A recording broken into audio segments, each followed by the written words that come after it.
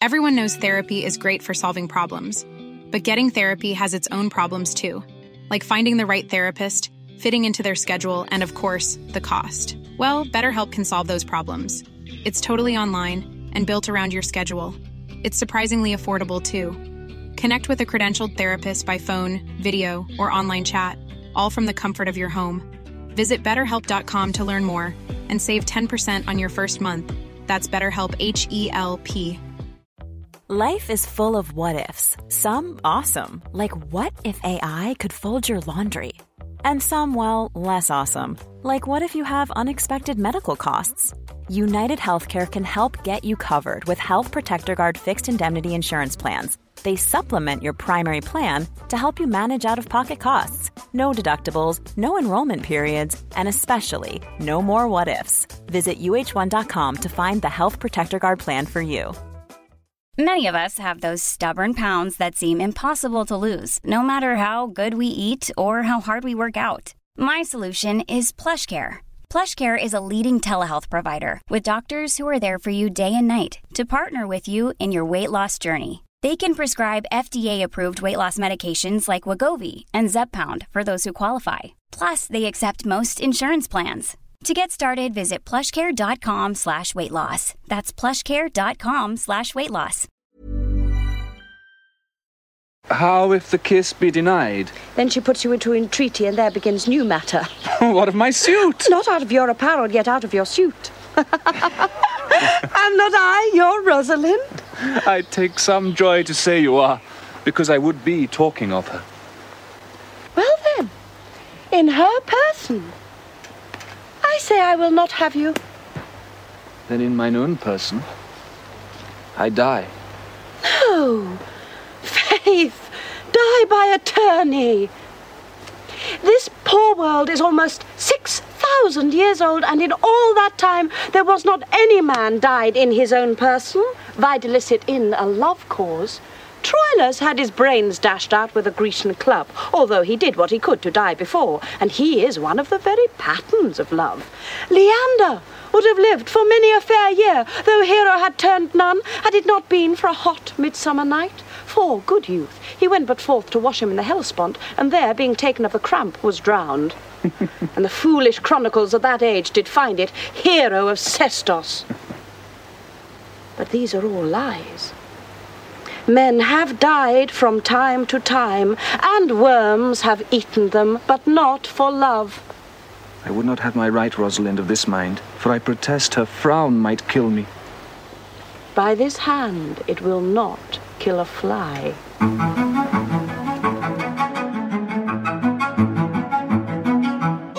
Hello, and welcome to Act 4 of As You Like It, on the plays The Thing. That was Rosalind and Orlando in Scene 2 of Act 4 of As You Like It. I'm Tim McIntosh, and I am joined by Heidi White. Heidi, welcome back to the show. Hi, Tim. So glad to be here.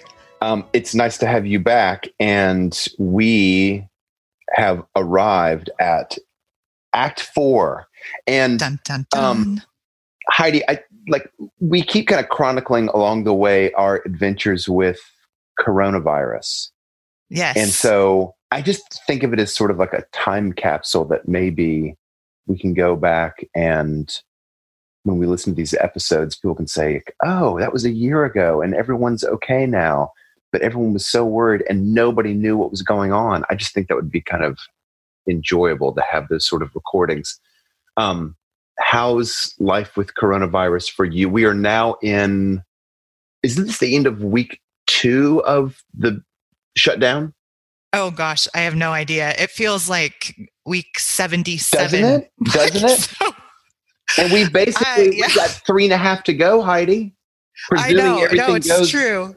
The way that we want it to go, we still have 3.5 weeks. Oh, it's true. But I definitely feel just right in the tunnel. And that sounds bad. Actually, we're having a great time. I hate the national crisis. I'm, just like everybody in America, I'm worried about the economy. I'm being really careful about our health, and we're washing our hands all the time and all that. But in terms of the time at home, man, we are, yesterday I planted, I think 4 trays of flower and herb seeds. Wow. And I learned how to make sourdough bread. And I have cinnamon roll dough rising on the counter. And Lucy is watercoloring. And Jack is composing music. And I mean, we are like full on in the tunnel of... And I think tunnel's the wrong word, but I don't know any other word. Just in this like sheltered kind of figuring out how to be at home together season, which is sometimes hard and sometimes really delightful. And also we have another 4 inches of snow, just covered with snow. So here we are. It's the end of days, but somehow I'm just making bread. How's it going in Seattle? Well, I'm shut in. As people know, most people know that listen to this show, I built a little cottage with my friend Andrew on he and his wife's property. They have 4 kids. They're my god kids. And so I've been effectively really quarantined. I mean, I closed the door to my cottage and I really don't see anybody. The only people that I see are Andrew and Marianne and the kids. Like we went over, I think 2 nights ago, and we played spades and ate hamburgers and fries, and it was fun. And that's about as much socializing as I've had, in 5 days. Mm-hmm. So there's this is a little bit concerning. Andrew is going to get a test today because he's worried. Okay. Because he was like having trouble. That's overstating it. He wasn't having trouble breathing, but he was just like, he felt that it was like his lungs were being pressed. So he's going to get a test. So that worries me a little bit because if Andrew has it, I've had a lot of contact with Andrew, as much as any contact with anybody. So we'll find out in a couple of days whether or not he's got it. I hope he doesn't have it for his sake, for his family's sake, for my sake. Yeah, I know. It is. In Seattle, I think the numbers have dropped this week.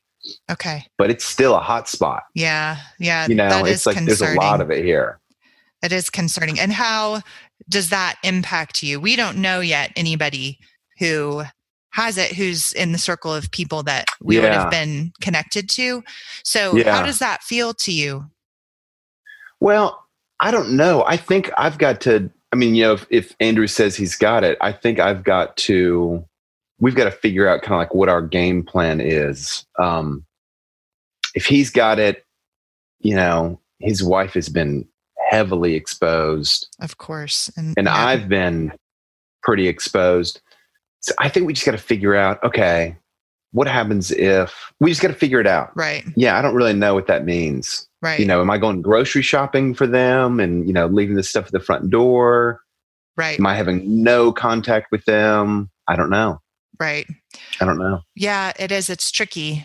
And kind of existential, even though most healthy people are not going to be in any danger from this virus, I'm sure, with many exceptions to that. But it's still kind of an existential crisis because it's such big news. Yeah. And because it's a pandemic. So I think I would be afraid, even though I would be more afraid of having the coronavirus because of the big deal that it is in our culture than I would if I just got the cold or even the flu, which I've already had the flu and I wasn't worried at all. And I think that's kind of an interesting, I've been thinking about that, just the psychological impact of the pandemic culture upon the psyche of individuals approaching this virus. Mm-hmm. So, and there's nothing you could do about that. There is something just different feeling about it because of the cultural response to this pandemic. Even for people who are not terribly at risk of long-term, of death or long-term detrimental results and all of that. So I find that curious. Of course, it's perfectly natural. So anyway, I was wondering. It struck me. We went for a walk around the neighborhood 2 nights ago before we were playing spades at the kitchen table. And the neighborhood, it was probably 5 o'clock that we went for a walk. The neighborhood was completely shut down. We saw two other couples that were out walking, just like one was walking their dog, another couple guys, were like throwing a baseball or something. Otherwise, completely shut down at 5 o'clock in a busy metropolitan neighborhood in a busy, busy city. And the Scrivener's kids went and knocked on a neighbor's door where they have friends at their neighbor's house. And it was remarkable how you can just tell it's the thing that everyone thinks about when they open the door, and everyone is kind of like positioning themselves. Okay, am I 6 feet away? Oh, I'd love to come out and play. I can't come out and play, and I've thought about, I've not been in a situation like this where a city, or in this case, our whole country and kind of the whole world, is centrally preoccupied with one thing so that it's organizing everybody's behavior. I mean, it's remarkable. It's like a testament to how, like, it is a global, we don't live in neighborhoods anymore. We live in this kind of big global universe that we can all be understanding this kind of common threat in a very common way. And my suspicion is, even at the height of the bubonic plague, there wasn't that much of a unified kind of approach to what was going on, because presumably we just didn't understand it the way that we understand this virus, even though we don't know how to solve it. That's really struck me. I've been thinking about that a lot. Right. That just, and even what, 15, 20 years ago, I don't think the response would be as unified, because we didn't have the internet. We had television news, but there wasn't kind of like this massive trove of information that people could access, sometimes for harm, but oftentimes for good. It's just a really different world. It is. It is different. And it's interesting how it's both gathering people and isolating at the same time. Yeah. Just this phenomenon is, I'm watching it just spellbound, and really, really sad for the impact that it's my mom has terminal cancer, and she's in chemo right now. And, if she catches this virus, it's very unlikely she'll live through it.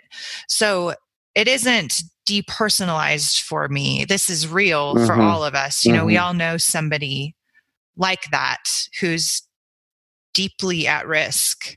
And so just the human cost and the human impact, there's something very redemptive about the quarantine, potentially redemptive about kind of the gathering together in homes. I just keep thinking of that Pascal quote that, most of our problems come from not being able to sit in a room alone for 15 minutes. Oh yeah. Yeah. And that's really what we're being asked to do, is be at home and be alone and quiet. Like, look at yourself, like examine yourself, and live life a little differently, a little less frantically. And there's a lot of potential redemption in that, but there's also a lot of anxiety inherent in that too, as well as there being an actual real threat to human life that is ravaging society. So those two things are equally there: the potential redemptive, kind of self-reflective, the potential for prayer, and for connection in a new way. That's real. And then the threat is also real. Heidi, can I ask how your dad is approaching your mom? Like, they live in the same house. How are they tackling that? Have you talked to him about that? Yeah, I just talked to him the other day. And my dad's got to be really careful when he goes to the grocery store, and they live alone, and it's hard. They're both anxious, but not living in fear. My parents are mature people. My dad is a very mature man, but he's bearing the burden of the household, and knowing that if my mom is exposed to it, it's through him. Yeah. Somehow, because he has to go out and go to the grocery store and run errands and get gas and all the things that people still have to do. So that weighs on him for sure. And he's I bet it fearful. Does. Yeah. So anyway, and I know that that's true, pray for my family as we're praying for everybody. It gets, this is universal. And as you said, it's pretty rare that a global community faces the same threat at the same time. Like that doesn't happen very often. So it is unique. This is unique in this generation. So anyway, thanks for asking, and I'll be praying for you. Thanks. You should look into grocery delivery. Do you have that in Seattle? I'm sure that we do. The question is whether or not it's too overloaded, but I'll look into that. Yeah. Yeah. Heidi, let's turn our attention to Act 4 of As You Like It. We've rounded the bend, and we've hit this act that we've talked about. Act 4 is often, for Shakespeare, it's a strange sort of no man's land. Like, I always think of Act 4 of Hamlet is oftentimes rarely performed. It's the one where Hamlet goes on the ship to return to England, and it's usually just cut. And if there's something cut in these long plays from Shakespeare, it usually is cut from Act 4. So we go from a 3-hour performance down to a more reasonable 2-hour performance. However, I don't think that's the case for As You Like It. I don't think that Act 4 is pretty crucial in this play. Yes. And it occurred to me as I was reading it, Heidi, that As You Like It, there are a couple of different themes that have shown up in this play. Boy, but the theme of marriage seems to me really coming to the fore. In the audio that we played, we're listening to Rosalind kind of give a little bit of I don't know what you would call it, an anthology of these people who have these famous heroes from history, and how they kind of either were afflicted by love or afflicted love itself. And it occurred to me, a lot of this play is about these different characters having different visions of what love and marriage are about. And it seems to me that Rosalind and Orlando's vision is kind of the fullest. It's the most, it's like the view of marriage that I would want to follow. And I think part of the reason why they have such a full view is because they're not planning to remain in Arden for the rest of their lives. It's clear that they have intentions of returning, like they have responsibilities back in the real world. And I wonder if some of these other characters, they're so content being in Arden. They're so content kind of being in this oasis away from the corrupting influence of the city and of the Duke, that they maybe have a little bit of a more adolescent view of marriage. Some of them do. And so here's what I see. Touchstone kind of sees marriage as like a means of, I don't know, like putting his desire. His girlfriend, fiance, sees marriage as a way of moving up in the world. She's going to kind of like stair step up in society because she marries well. Silvius and Phoebe, their view of marriage is sort of like maybe like a slight dull to the pain. Like everything is just frustrating for them. And I think Silvius seems like he's just a boy who wants to be married. And Phoebe seems like a girl who wants to be in love.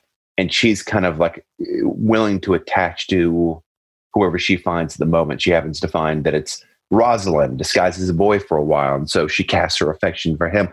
So I see all these different characters seeking these different views, or espousing these different views of love and the goods that it brings them. Am I right in saying that Orlando and Rosalind's view is the most mature? And the second part of my question is it actually healthy, or is it just the most mature among immature visions? Oh, I think that's a really good question.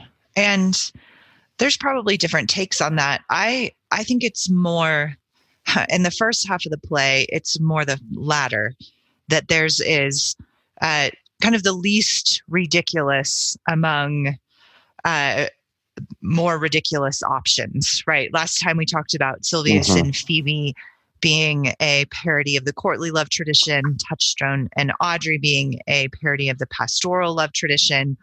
And then there's all of these disordered loves within the society, the primogenitor problem, the green world versus the corrupt society, that kind of thing. And so Shakespeare is poking fun and then also satirizing various types of disordered loves. And Rosalind and Orlando have kind of the best option for the first half of the play. They seem genuinely attracted to each other. They're especially Rosalind is just purely delightful, and Orlando seems like a pretty good option. I mean, we talked about how he's not quite worthy of her in the first half of the play. Yeah. But Act 4, as Shakespeare is wont to do, I see him starting to tie these threads together to actually form something really lovely. And I think Rosalind and Orlando in this act form a true bond, like a real love. Yeah. And the other couples kind of get paired off and start to, instead of being mad at each other or pushed away from each other, they're kind of starting to come together, but their love isn't, at least at this point, and maybe ever, it isn't less ridiculous. It's still kind of silly. Like Sylvius and Phoebe, you can tell they don't have a snowball's chance, right? Like to really Right. actually be happy, but they're starting to come together.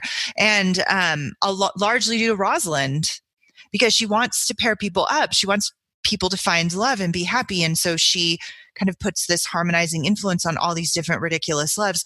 But what I like about Rosalind and Orlando, I'm not sure which direction you want to take the conversation, so I'm going to just throw some things out there, is that she is not the one who redeems him. She has an influence on him, and she tells him how to love and how to woo a lady. And it's really funny and really sweet and delightful, those scenes. But it is Orlando himself who chooses to rise up to what it means to love somebody through his relationship with his brother. And so it's really interesting how Shakespeare brings all these things together and starts to harmonize the disorder in the play. And a lot of that harmonizing takes place through Rosalind, doesn't it? That's how I see it. Yes. I mean, we talked last time about Rosalind as this boundary crossing character. She's willing to change her identity. We see from the beginning, Rosalind is willing to change. She's willing to take drastic measures in order to pursue the good. Yeah. You know, she leaves the corrupt society and goes into the green world. She abandons her identity as a woman who can be found and discovered and brought back into subjection by dressing up as Ganymede. She is willing to sublimate her identity as a woman in order to educate Orlando on how to love in the guise of Ganymede. So we see that she crosses these rigid social boundaries and her own existential identity for the sake of love. And that begins to bring people together. That begins to do its good work on the souls of those around her. For example, Sylvius and Phoebe in Act 4, Phoebe falls in love with Ganymede, which is, funny and the audience is laughing their heads off. And It's a great addition to the play, just on the plot level. But underneath, what happens then is that Rosalind teases them, kind of pokes at that the problems in their the disorder in their love, which is this parody of the courtly love tradition, in which the man is dying for love of a worthy lady, and he tries to make himself worthy of her, and she spurns him and is cold to him until he shows himself worthy. That's the courtly love tradition. That's what's being mocked here, because in every way Phoebe's unworthy of Silvius's love. Right. And but Rosalind changes that. Right. She kind of shames Phoebe into being able to see herself and then turn towards the man who loves her. And she teases Silvius so that he will act like a man and not a worm and not a doormat. Yeah. And then because of that, she exudes this, this invitation to love rightly, and then brings them together. And it is her work that does that. So that's just an example of the influence. What else do you see in Rosalind? Before we leave it, I want to say, because we're reading on Close Reads, we're reading Anne of Green Gables. I see Rosalind. Rosalind reminds me of Anne. She's very different. She's very, very different. She doesn't have to go through that sort of maturation process that provides so much of the joy of Anne of Green Gables. Anne makes these terrible mistakes and is so repentant for them and kind of has to learn from her mistakes. I don't see Rosalind having to make those same sort of mistakes, but both of them have this sort of light felicity that... What a great phrase. And it's disarming. You kind of can't help but be, if you're a character in the play, but you have to kind of put down your weapons when Rosalind starts speaking, when Anne starts speaking. And I don't know, I see that kind of similarity between the two of them and their effects upon other characters, I think, is kind of similar. I don't want to make too much out of it because they're very different, but no, that's good. The kind of playfulness that both of them have just struck me as really, it's my favorite aspect of both of their characters. I love it. That's good. I really like that. They both have kind of this merry wisdom to them, right? Yeah, and they want what's good for others and are at the expense of themselves. But what I like about Rosalind and Anne is that the play isn't too serious. The play is lighthearted. The book, Anne of Green Gables, is lighthearted. And so even though they encounter real human troubles, the tone of it kind of lends itself so that these characters can just kind of resolve things through their delightful, merry influence on others. And it's not this like long journey of the soul. Right. It just is like, oh, now I'm in love. And it's sweet. And, that's right. And it works because these characters, you're exactly right. Like both Rosalind and Anne, even in the midst of their lighthearted circumstances, they have a depth of soul to them that influences those around them. But the tone is still lighthearted enough that it's not, this, like I said, kind of this like odyssey of human discovery. It's just fun. We have enough of that in Crime and Punishment and in COVID. That's right. We need both. But That's right. It's nice to have something lighthearted. I think that Rosalind is much more aware of her wisdom. I don't mean in an egotistical way. But I think she kind of has a sense that she has it, whereas I think Anne has no idea. She has no idea that she has this kind of effect on other people. She knows that she, has a rich imagination, and that's what her life is supposed to be about. That's what she wants to pursue. But I don't know the kind of natural wisdom. I don't think that Anne knows that she has that. I don't know. Yeah. Hey, we see a big change in one of the antagonists of the play in this act. We see Oliver again. We meet Oliver in the woods. Can you tell us what happens with Oliver? So just to set it up, Oliver, brother of Orlando, at the top of the play, Oliver throws essentially throws Orlando out. He is withholding their father's wealth from Orlando, even though it was due to him in some regard. And so Orlando is not able to achieve gentlemanly status.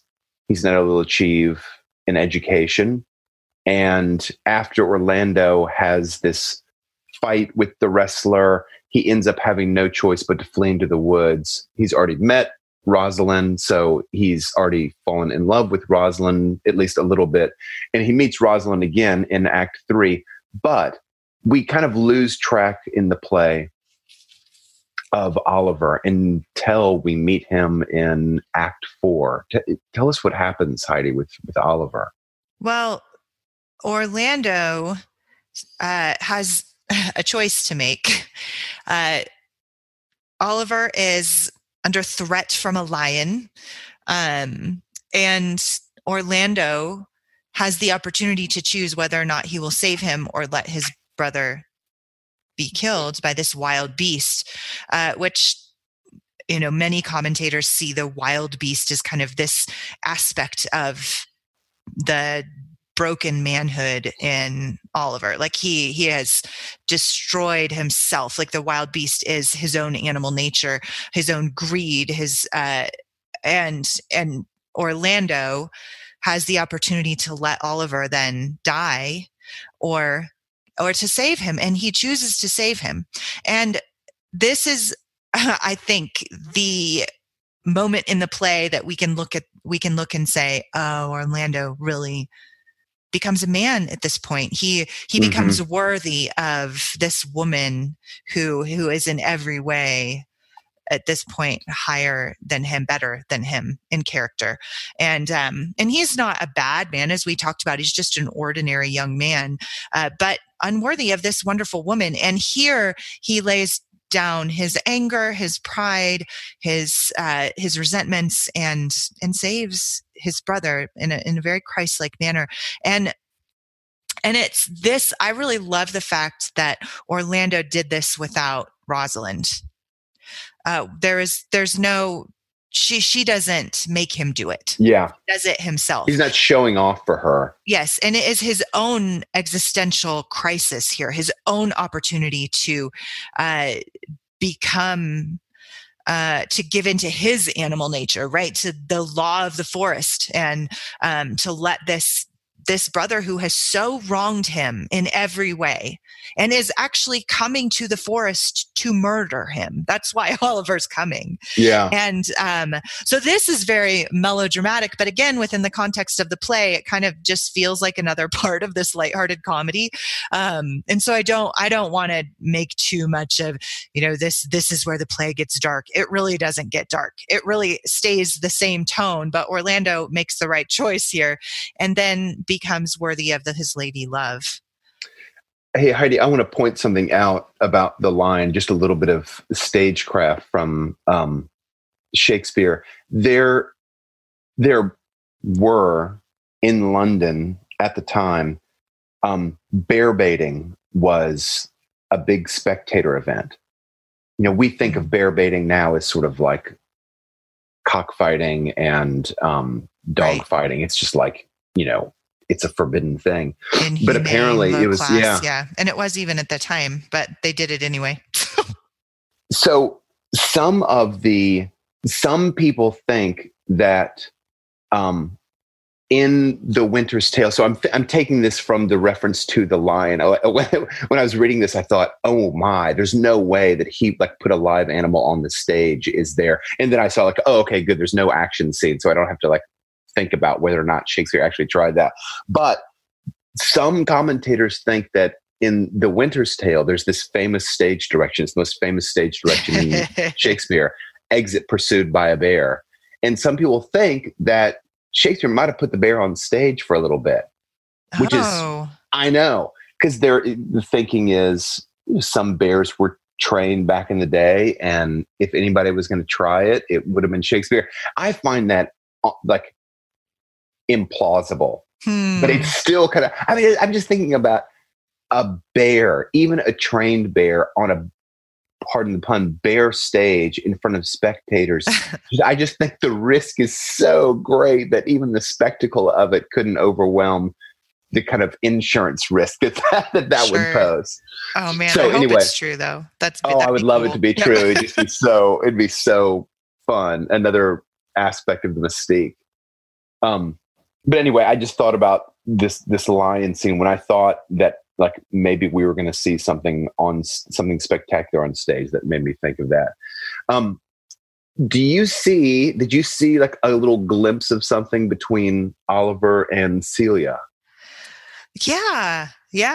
I mean, like it kind of has to happen, doesn't it, Heidi? I mean, Celia has been unpaired this whole time. Right. And I love that about Shakespeare is he always gives people second chances, right? So an opportunity to repent and to change. And that I think especially in the comedies, he's just really kind to his characters. Yeah.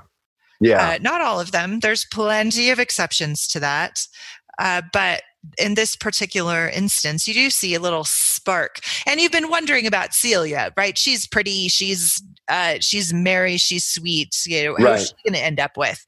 Right. Because especially particularly with women, it seems Shakespeare pretty much marries off all of his young women. A lot of the time there's a leftover guy. Yeah. And we talked about that, you and I, before on the show, kind of a lonely outsider to the marriage who kind of reminds us that life is still tragic and a vale of tears, but but generally with the young women, they get married off. And so here we see, Oliver and Celia. Wouldn't that be great if Oliver was a good guy? Because then they could all share the wealth and be together and be a little community, and that'd be darling. Yeah. So, well, I've got my fingers crossed, which brings us to our segue out of the show. What I'm going to be looking for in Act 5 is really simple. I'm going to look for whether or not Oliver and Celia end up together. I'm going to be looking for other things, but that's one of the main things that I'm going to be looking for. What are you going to be looking for, Heidi? Well, I'm just always interested in these outsider characters. So I just always have my eye on Jacques. Yeah. What's going to happen with Jacques? His vision of marriage is that it's just kind of, and maybe love, is it's just sort of an absurd pastime, maybe. Like he holds it in the same sort of regard he does his fellow man. We're absurd pastimes. Yes. And is that going to stick through the end of the play, or is there some off chance that he meets someone? What's your bet, Heidi? What's your bet about what happens with Jacques? I bet he stays the same. He seems pretty static, but I'm curious if there's any kind of, I think with, we spent quite a lot of time talking about Jacques, and Rosalind roundly puts him in his place in scene 1 of Act 4. And it's an interesting conversation. She rebukes him for his melancholy, and he responds, and he just always has this kind of whiny tone instead of this tragic dignity that some of the other outsider characters have in the comedies. He just kind of seems whiny and ridiculous the whole time. So I'm watching that, if there's any kind of dignity that's bestowed upon him or whether he remains the same. Great. That's a great thing to look for. So our next recording will be the closing episode, Act 5 of As You Like It. Remember that you guys can join the conversation, listeners, online through Facebook, through the Close Reads discussion group, which, Heidi, continues to grow and kind of like have momentum as this place that people like ask everything about books to recipes to child rearing ideas. I'd love to check in on it and just see what new conversation has bubbled up. And I love it because it seems like it's this place where the conversation is so dignified and everyone is kind of like learned that to kind of trust the kind of co-conversationalist on this Facebook page. I just find it delightful. Yeah. It's got to be the most respectful space in the entire, interworld. Yes, it is just wonderful. Like that I love the conversations, and I learn so much. Like I gain so much insight, which is why, I mean, we do what we do, right, Tim? Like that we love reading in community, and it's not just a community between the contributors on the podcast. It's a community with these other incredibly insightful people who see things I don't see, and Absolutely. I learn from and remind us of details from the books and add their own thoughts and, argue with us at times, which creates a conversation. I love it. It's wonderful. So any listeners, please, we want to hear from you. And since we're releasing this particular play on this podcast, on the Plays the Thing podcast, in a batch, I'm hoping that readers and listeners, will still contribute their thoughts to you and I, and just tag us and tell us it's about the Plays the Thing, I guess. Would that work? Yeah. We've got to figure out whether or not we can accumulate enough questions, because people will not have been listening along with us. Mm-hmm. So we'll have a plan for that, and we'll tell everybody about that in the next episode. Heidi, you and I need to talk about that off the air. Right. So meanwhile, you can follow the Close Reads discussion group, or in this case, the Plays the Thing discussion group is kind of patched into that on Instagram and on Twitter at Close Reads Pods. And you can also get our email by writing closereadspodcast@gmail.com. And don't forget our email newsletter, which you can sign up for at closereads.substack.com.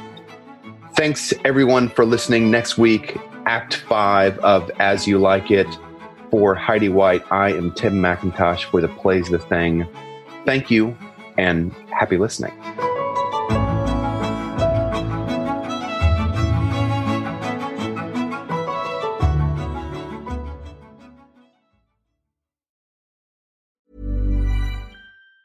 Planning for your next trip? Elevate your travel style with Quince. Quince has all the jet-setting essentials you'll want for your next getaway, like European linen, premium luggage options, buttery soft Italian leather bags, and so much more. And it's all priced at 50 to 80% less than similar brands. Plus, Quince only works with factories that use safe and ethical manufacturing practices. Pack your bags with high-quality essentials you'll be wearing for vacations to come with Quince. Go to quince.com/trip for free shipping and 365-day returns. Hey, it's Paige DeSorbo from Giggly Squad. High quality fashion without the price tag. Say hello to Quince. I'm snagging high-end essentials like cozy cashmere sweaters, sleek leather jackets, fine jewelry, and so much more. With Quince being 50 to 80% less than similar brands. And they partner with factories that prioritize safe, ethical, and responsible manufacturing. I love that. Luxury quality within reach. Go to quince.com/style to get free shipping and 365-day returns on your next order. Quince.com/style. Hi, I'm Daniel, founder of Pretty Litter. Did you know cats tend to hide symptoms of sickness and pain? I learned this the hard way after losing my cat, Gingy. So I created Pretty Litter, a health monitoring litter that helps detect early signs of illness by changing colors, saving you money and potentially your cat's life. Pretty Litter is veterinarian developed, and it's the easiest way to keep tabs on your fur baby's health right at home. Go to prettylitter.com and use code ACAST for 20% off your first order and a free cat toy. Terms and conditions apply. See site for details.